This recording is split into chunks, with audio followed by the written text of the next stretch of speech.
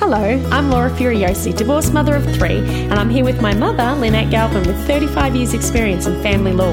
You're listening to the Divorce Course podcast. Through our candid discussions, we hope to help you through your divorce or de facto separation. We will be answering the most commonly asked questions and covering the stages and steps that you will face on your way to freedom. Hello and welcome to episode 10 of the Divorce Course podcast. I'm so excited. Hi, Mum. Hi, Laura. We're in double digits. Woo! Yeah. We've done 10 episodes, and if you've listened to all of them, we love you and we hope that they have been helpful. Yes, hopeful. And today, to celebrate 10 episodes, we are doing something that we think, with particularly Mum and I've noticed, lawyer fees cost a lot of money, so we're going to give a gift to you of 6 ways to cut your lawyer costs. And Mum, being the insider as she is a lawyer, she's going to tell us what we can do to ensure that you're not basically spending all your money and then at the end of your divorce and separation have absolutely no money left. or not as much as you should have, or that you seem to be spinning your wheels and not getting much progress for your money. Yeah. And these 6 ways that Mum has come up with are incredibly practical, really easy to do. And look, really, if you are concerned about money, this is great. And I appreciate, Mum, you basically telling us how you can make less money. Basically, that's what you do. Well, is that right? Because there's never a shortage of clients, so it means we can help more people, shall we say? And I think it helps us as well. Well, that's how I see it, and that's how my team see it.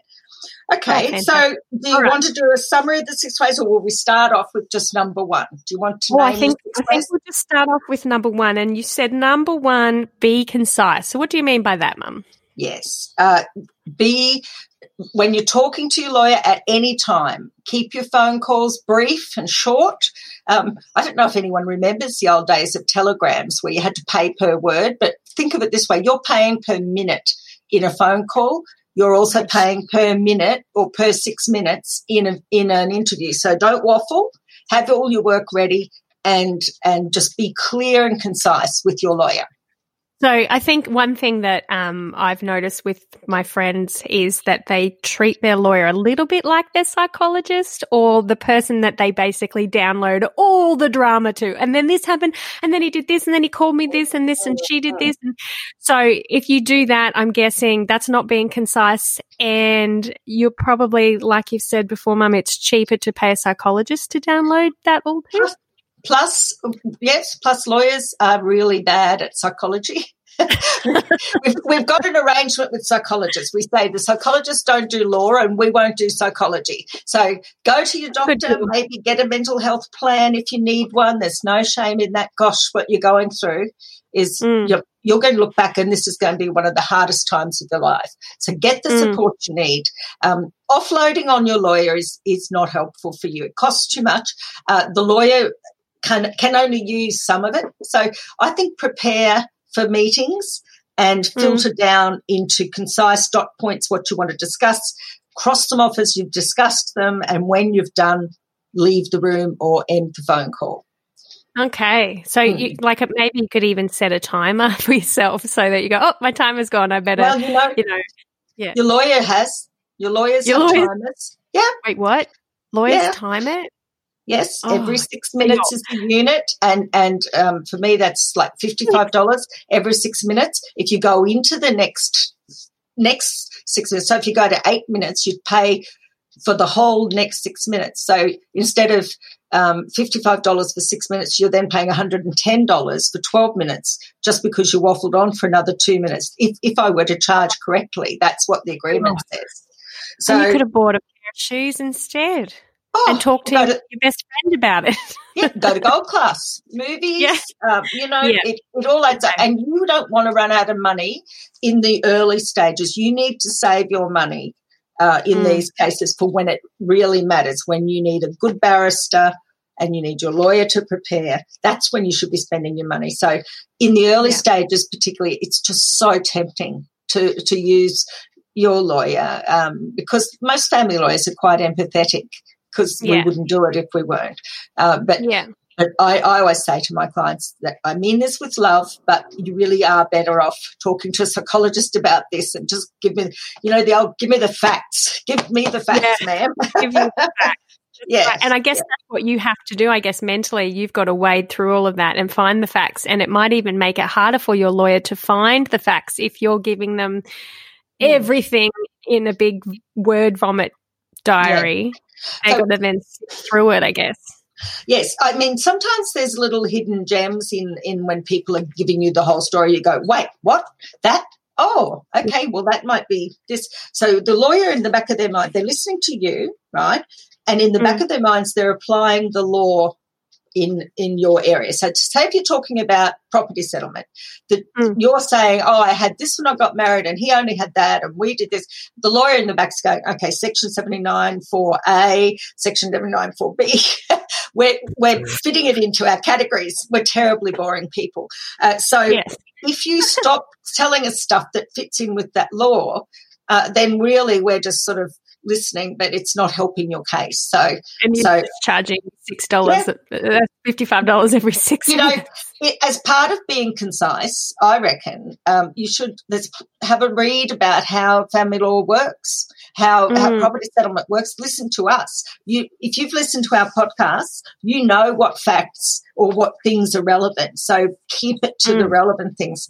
I love it when a client comes in with dot points for a meeting. I really do, because I know they're going to cross off everything they need to ask, because I go in with an agenda. If we're meeting with a client, it's because something has to be done or said or discussion has to be had. So there's always good to have an agenda. Yep. Yeah, so basically go and get yourself a mental health care plan. Everybody does it. Don't be shy. Ask your doctor for it. Tell them you're going through a divorce.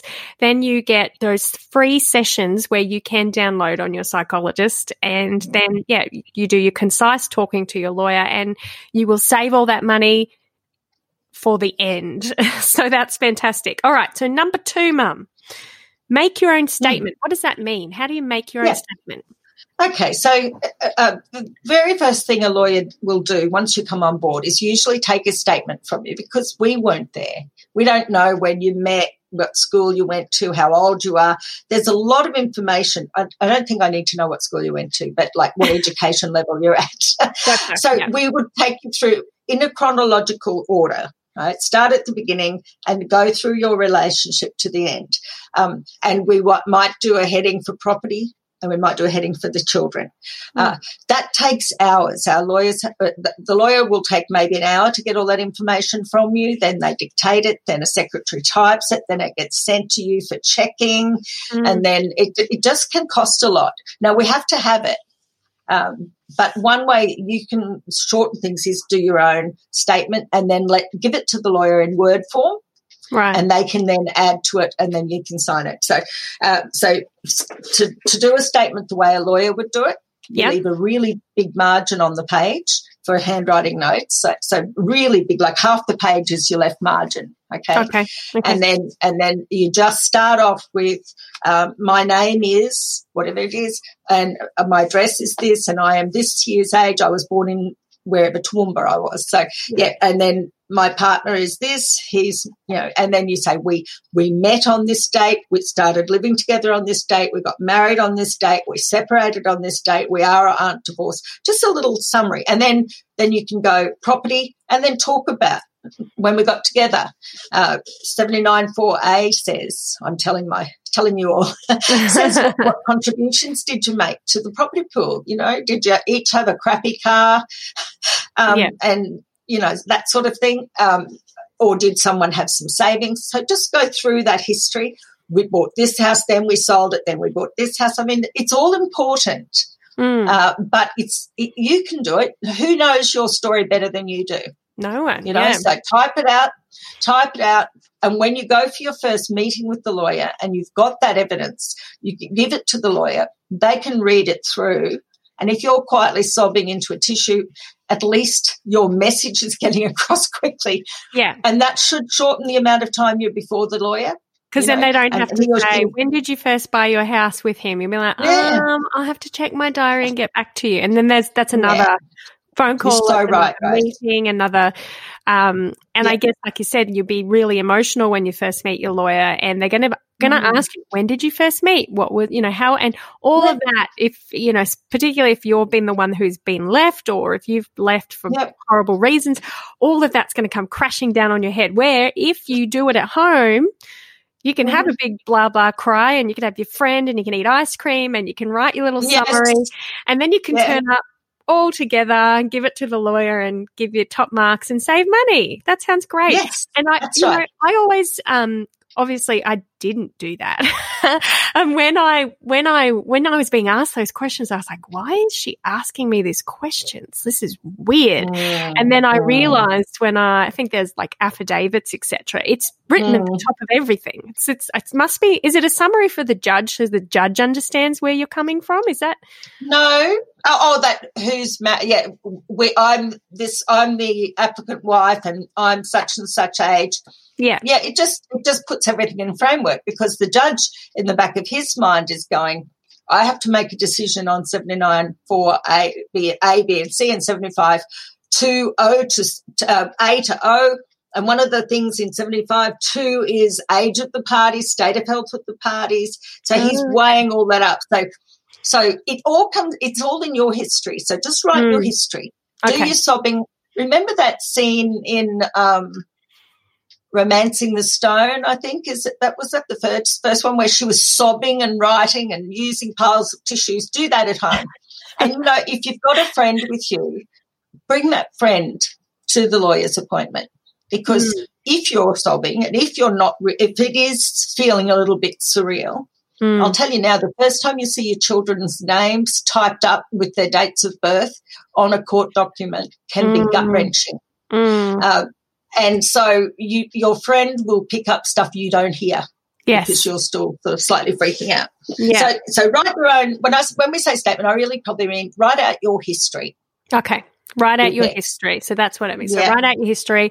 Go and look up your diaries and your dates and your bank things to find out when you bought, sold cars, who brought what into it. If you can do that, you're going to save yourself a lot of money in the lawyer time, and the lawyers will appreciate it too. And I don't know about you, but look, I used to be a teacher, and when kids were well behaved and they were no trouble and they did everything you wanted, you like them more and you tended to want to help them more. I guess it's the same thing for lawyers. I guess if you've got a client who is, organized, helpful, not a pain in the butt, and is doing things, I guess maybe you're more helpful. I don't know. It might work in your favor. I don't know. Is that right, Mum? You can't say.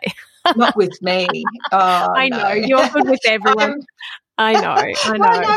I think I understand where people are coming from. But look, there might be lawyers like that. I mean, some lawyers are, by nature, we're sort of known for being cold creatures. So if you've got someone who's freaked out by emotion, I'm not, but some lawyers don't like too much emotion, then that just makes it easier for everybody. Yeah. So, write it down. You know your history, and it will help you. And the next step, Rose, that we're going to, sorry, listeners, I call Laura Rose because that was her middle name. So if you hear me say that. But the next step, Laura, is also part of this preparation. Yes, and that's people shouldn't feel they have to do these things. Yeah. If you don't have to do these things before you go to see a lawyer. It's just if you can, and if you want to save some money, these are good ideas. Yeah. And so number 3 is chronology. So do a chronology. Yeah. So now that seems like a lot of work, and it is. But it will take a lot of work for your lawyer or ultimately your barrister to make the chronology. What is a chronology? So a chronology, chrono time, so it's a timeline. Okay. So open a Word document, make a few columns. In the first column will be date. Mm-hmm. So if you know the date, like 14th of September, 1995, I was born, or whatever, then we were married, then this child was born, and then, we inherited this money, or I got my teacher's degree in this year. So you write down all the dates and the event next to it. Yeah. So that's the first 2 columns. First column, date. Second column, event. So significant events in your life and your relationship. And then the third column is evidence. So if you say, for instance, when we got together, I had a unit at New Farm, which I bought in 1983 for X amount of dollars, evidence, I've got the file from the lawyer, or I've got, rates notice. Receipt of sale, yeah, or something. If you haven't got the evidence, don't bother with it. But, boy, you're nearly preparing the whole case for the lawyer if you do that. So the other thing with the chronology, not just your history, like getting your statement ready, but also if, say, for example, there's been a big hoo-ha over, I don't know, something like it's not something. A grand piano. Something that's happened after the separation, and it's a contentious issue that's going back and forth. So if you create a chronology for your lawyer to say, well, look, since I spoke to you last, he did this and then this happened and I did this and here's the evidence. And if you can do it in a chronology and just send it to them, it's so helpful, because basically isn't that what they end up doing anyway, like you said, for trial, etc., to go in front of a judge, to give to the barrister, or to the, they've got that in front of them. So do it for them, because otherwise they just have to sit there and ask you questions. What time did this happen? When did this happen? Have you got any evidence? Can you get it for me? Is that right, Mum? That's right, Laura. And it will come out over a period of months as each issue comes up. Then they'll be asking, and you'll be rummaging through looking for details. So I think chronology is a big ask. So if you're feeling like you can't face it, don't worry about it. But if you're one of those people who's very organised, do it. Get out all of your documents. Go through your old, your old text messages and things. If you've got evidence of stuff, collate it so that it's there. When I was learning to be a barrister in the bar practice course, we were told the first thing to do in any case to get your head around it is do the chronology. Yeah. And it's interesting, because when you do that, even if you put, if I've had a series of emails, I'm preparing a trial, there's been a series of emails between the parties. I even put the time of day. If there were 8 emails on, say, the 10th of October, I'll put them in time order. And when you see it written out like that, it really makes the case come clear. I personally think that attention to your case early on will bring it to a quicker conclusion. Yeah, okay. Because every time the other side raises something, your lawyer said, oh, no, but actually on the 8th, and here's the evidence. Because sometimes you want to sit there and go, you want to tap your lawyer or barrister on the shoulder and go, actually, that's wrong. This happened on this date. But because they don't have it in front of them, they're not going to turn around and ask you during court. If you feel like doing a chronology is too much, another idea which we've talked about before is have a diary. Just do a dot point. Once a week, just go, on this date I got an email and it was this, or on this date Johnny said this, or on this date I had to go to this and book this. So you can keep it in your diary, and then that way, because I found my lawyer, when did you do this? On what day did this happen? And you go, but now that I've got a diary, I can always check back. And I know another person who has a Word document. He just adds to it once a week. Okay. He's got his chronology. He just keeps adding to it. So, I mean, if you want to be super organised, otherwise what is going to happen is you're going to get closer to trial or closer to an affidavit, and you're going to have to do it anyway. And it's going to be stressful, and there's going to be lots of information if you've got a crazy thing going on, and your lawyer is going to have lots of work to do. So it's a good way to save money, isn't it? And if you're in a he says, she says situation, only you have the proof and your lawyer knows you have the proof, then that just nips that right in the bud. Yeah. And, so that your lawyer's got the ammunition. She doesn't have, or he doesn't even have to ring you and say, have a look for this, or they go, oh, no, I've got that. I'm ready for that. Sometimes don't even send all the evidence. Just keep it with yourself. And then when the lawyer says, oh, have you got that document you reckon yes, I'll scan it through to you now. So that if you give your lawyer a big bundle of documents, they have to read it, and they have to charge you to read it. Because if they don't read it and something comes up, then they're professionally liable. So what's the kind of price on reading? Like, is it how much? Oh, it's the same. It's just however long it takes to read them. Oh, gosh. You see? And so if you've got is it photocopying as well? I saw was really expensive. Is that a thing? We don't. Some firms charge for photocopying. Yes. Oh my goodness. Okay. All right. Okay. So Yes, so it's really important. I think give the chronology, but don't necessarily hand over the evidence, but have it collated. Yeah. I love it when my clients have their little book and plastic sleeves, and it'll give you some sense of control. And if the other side says something completely wrong, you can just whip out your bit of proof and wave it under their nose. And the number of cases that have settled, I mean, I'm not saying all people who make wrong allegations are sneaky. Sometimes they just forget. Sometimes they've told themselves something for so long that it becomes true to them, you know, so the documents, and you might do it too. The documents are important. You're right. So basically it's going to give you a sense of control to feel like you at least got control over, you know, what happened and when happened. And yes, even though your lawyer is there to do this work for you, like you said, if you want to save money and do a lot of it for them, and if you've got the evidence to say, well, actually, that's not true, it might save you from having to go to court. You know, it might stop lawyer phone calls back and forwards and lawyer letters. All right. So number 4, Mum, you mentioned emails. Oh, yes. So it's so easy now to flick an email, you know, You can do it on your phone or on your iPad or whatever as you think of things. Don't do that. Okay. Start a memo or like notes, something in notes or in a Word document somewhere, everything you want to ask your lawyer during the week, unless it's urgent, then, of course, you've got to email them. But save it up and either ask them during your face-to-face interviews or send one email a week and put everything in that email. Okay. You know? Because if your emails are 4 or 5 lines long, that's a 6-minute unit for a lawyer to read it. They have to charge that, okay? If it's 40 or 50 lines long, it probably actually takes the whole 6 minutes, but it's the same cost. So don't just flick an email off when you think about it, because a lawyer has to read it. They usually have to respond, and so then you're getting you're starting off a chain of costs.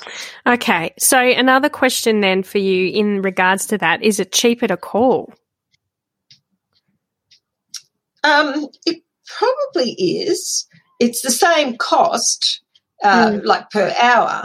Yeah. But it depends on how concise you are and whether your lawyer rambles. So, you know, that's terrible, isn't it? But a nice, a concise email with numbered questions or dot points is, I think, the most efficient way of asking a question, and you'll get a response from the lawyer. Because if you ring and your lawyer's not there, they're in court or whatever, then you've got to ring back or they've got to ring you back, and it just becomes less efficient. I think if nothing else, this COVID-19 has taught us the magic of email.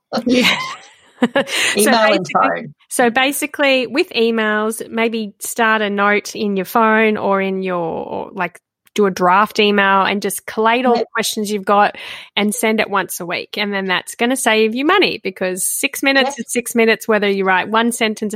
And I know that when something happens and you're really passionate, you're like, rah, I'm going to tell my lawyer, and maybe hold off on that unless it's urgent, because maybe there'll be another rah moment, and just collate it all together and it's be easier and cheaper for you. So, okay, step number 5 in ways to cut your lawyer costs is do some yourself. Now, I know we've talked already about making a statement, do your chronology. What else can you do yourself to cut costs? Sometimes you can do the photocopying yourself. I see that some lawyers do charge for that. Sometimes you're able to arrange someone to serve the document on your ex-partner, and you could do that document yourself. You could organise the family report writer yourself. Can you do that? You can do all of that, some people go to some of the little hearings themselves. We don't have a problem with that. Of course, I think it's good, go to the first hearing by yourself. Don't take a lawyer sometimes to mediation. Sometimes with our clients who are watching their dollars, and that's all of us, isn't it? Yeah. If the mediation is ordered by the court, perhaps, and not likely to be successful, sometimes we say to our clients, well, don't take us, but we're here if you need to talk to us. If you get to an agreement or you get close, ring us up and we can look at the document for you. And that way, we're only charging for the time you ring. So So there are a lot of ways that you can sort of do a lot of it yourself. I've had people who organised all the annexures for an affidavit, because remember, if you've done your chronology with all the evidence, you can get all of those documents, have them all in order, and that just saves so much time. So basically what you could do with your lawyer, if something's coming up, if there's mediation or if it's a trial or if it's something, you can say, what can I do myself to cut costs? Just ask them the question. What can I do to help? What can I do to take some of this time off you? Yeah. And if you've got a good lawyer, they should probably say, well, actually, to be really helpful if you did X, Y, Z, so there might be things that we don't think about right now, but your lawyer will be probably sitting there going, oh my goodness, I'm going to spend all Friday night doing this. They probably would really appreciate a bit of help. And then that way you're saving money. Well, you are. And can I say, I can't remember the last time I actually did a divorce for someone. The divorces are now able to be filled in online. Mm-hmm. You can go by yourself. So it's a completely different thing to children and property. So definitely, if you want to get divorced, do that all yourself. You don't need your lawyer involved unless there's something really tricky about it. But that's a big step, and you'll save thousands by doing your divorce yourself. We'll probably do an episode. I know we've talked about it before, but you've described it as pretty simple to do, and I've been there, so I know what it's like. So, maybe we could do an episode on that coming up on how to do your own divorce, because as we all discussed, divorce is separate to property settlement and children's issues. So, it just ends the marriage. Yep. And the last one, number 6, I think we've kind of step in, step out. Yeah, but also I call that step in, step out. So stepping in. So what does that mean, Mum? Okay, so a lot of people have probably started their proceedings themselves. Mm-hmm. Filed their documents, filed their first affidavit, and then they want someone to go to court for them, and they come and see us, and we're happy to do that. So a lawyer you say to the lawyer, I want you to do this interim hearing for me. Here's all my material.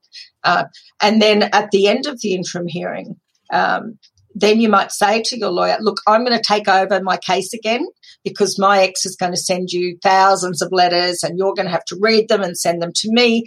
So I'll take that over again. So tell your lawyer to tell the other side they're no longer acting. File your own notice of address for service, so the court sends everything to you. And what you've got your lawyer in the background. You're running it. If you hit a snag, then you consult your lawyer. But as far as the other side knows, your lawyer's not involved. And that will save you thousands. And then as you come up, if you do the easy hearings yourself, the interim hearings leading up, like, I don't know, checking to see that everyone's filed their affidavits on time or whatever, you do that yourself, and then you might engage your lawyer again to, say, finalise the documents, or you might engage the lawyer again to come to the trial and get a barrister for you. And that way, do you know how I describe it? I describe it like if you were getting some work done at your house, like building work, and you act as the kind of labourer and do some of the stuff, but when it comes to the tricky things like, I don't know, putting in the door, you need to get a professional. That's right. The only thing I'd say with that is it pays. We have a number of clients like that. They're on our books. They can ring us anytime, come and see us anytime, but they are, as far as the court knows and as far as the other side knows, they're the ones who are representing themselves. But they'll come and see us to get direction. Yeah, and that's allowed. Some things.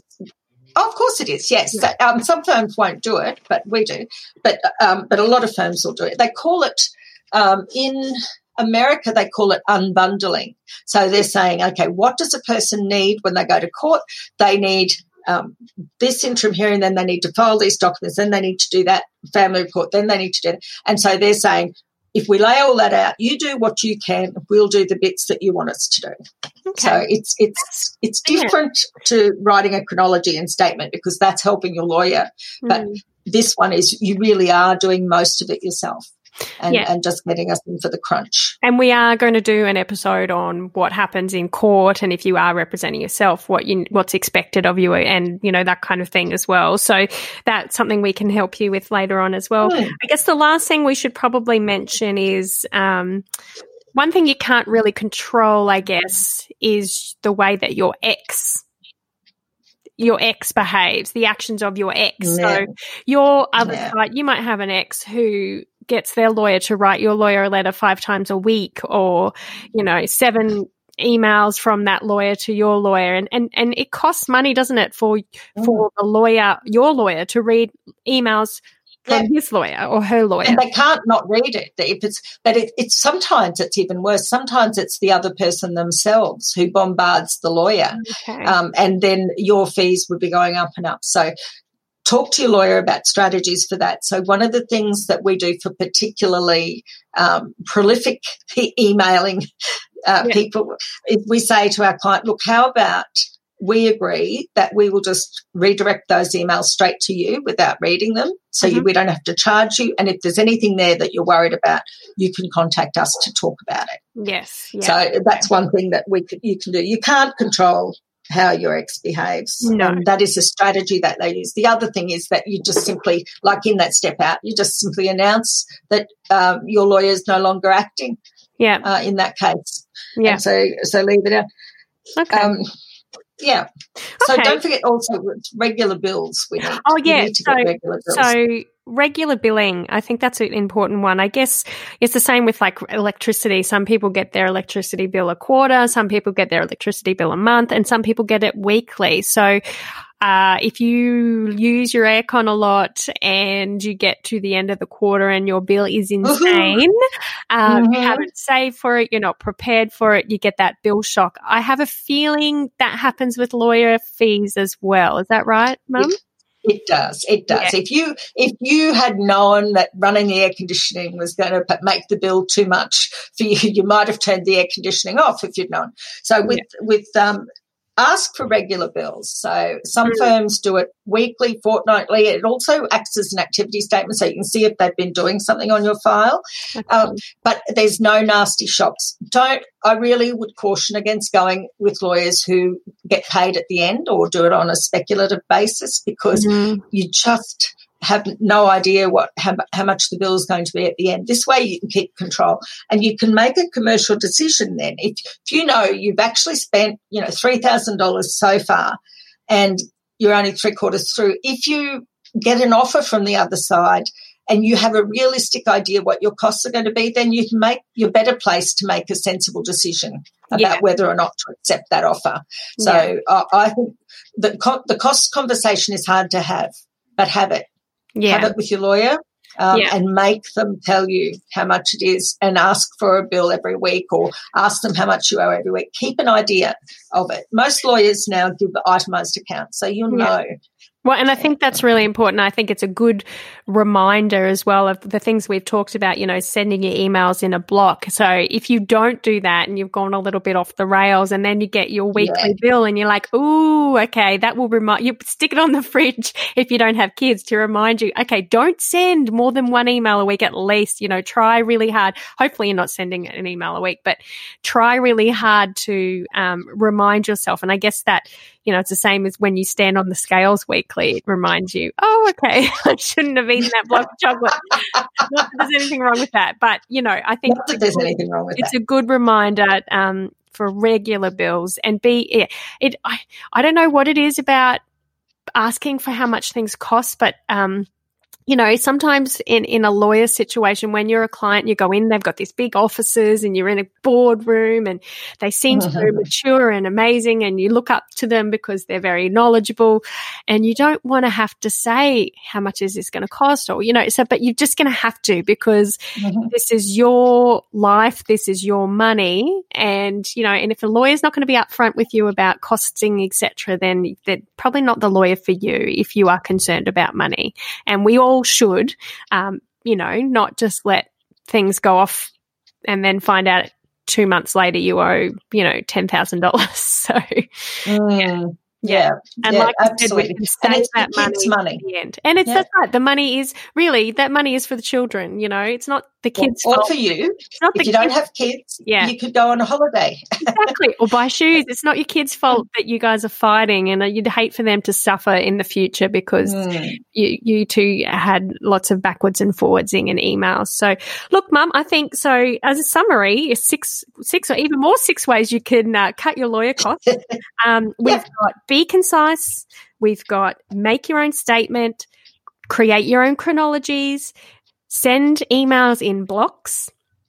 Do some of the work yourself, and step in, step out, and ask for regular billing. And I think that those are really basic, practical ways. But I think, that in everything we do in our lives, so how to cut down your energy bill, how to cut down, costs for travel, etc. We all look at ways, and I don't think it's spoken about enough. It just makes sense. Yeah. Someone had told I agree with me about it 2 years ago. Did I not tell you? Well. You don't want to look back with regret. You don't want to look back with regret with things. So it's a good conversation to have. Again, your head's probably not in the right space in the early stages. Take a friend that you trust to help guide you, and maybe they're the first person you ring before you do that call to the lawyer, because your friend won't send you a bill. And if they do, they're not your friend. All right. That's right. Thank you so much, Mum, for your time, and congratulations. That's okay, Laura. Doing 10 episodes with us. This is I am so proud. I'm going to have a cup of coffee to celebrate. Bye. All right. Bye, everyone. If you found this podcast helpful, we'd love it if you could rate, review, and subscribe. By doing so, you are spreading the word to help someone else just like you. Lynn would like to remind you that this podcast is general advice only, and you should always get legal advice in relation to your particular situation. And remember that the Australian laws may have changed since recording in 2020.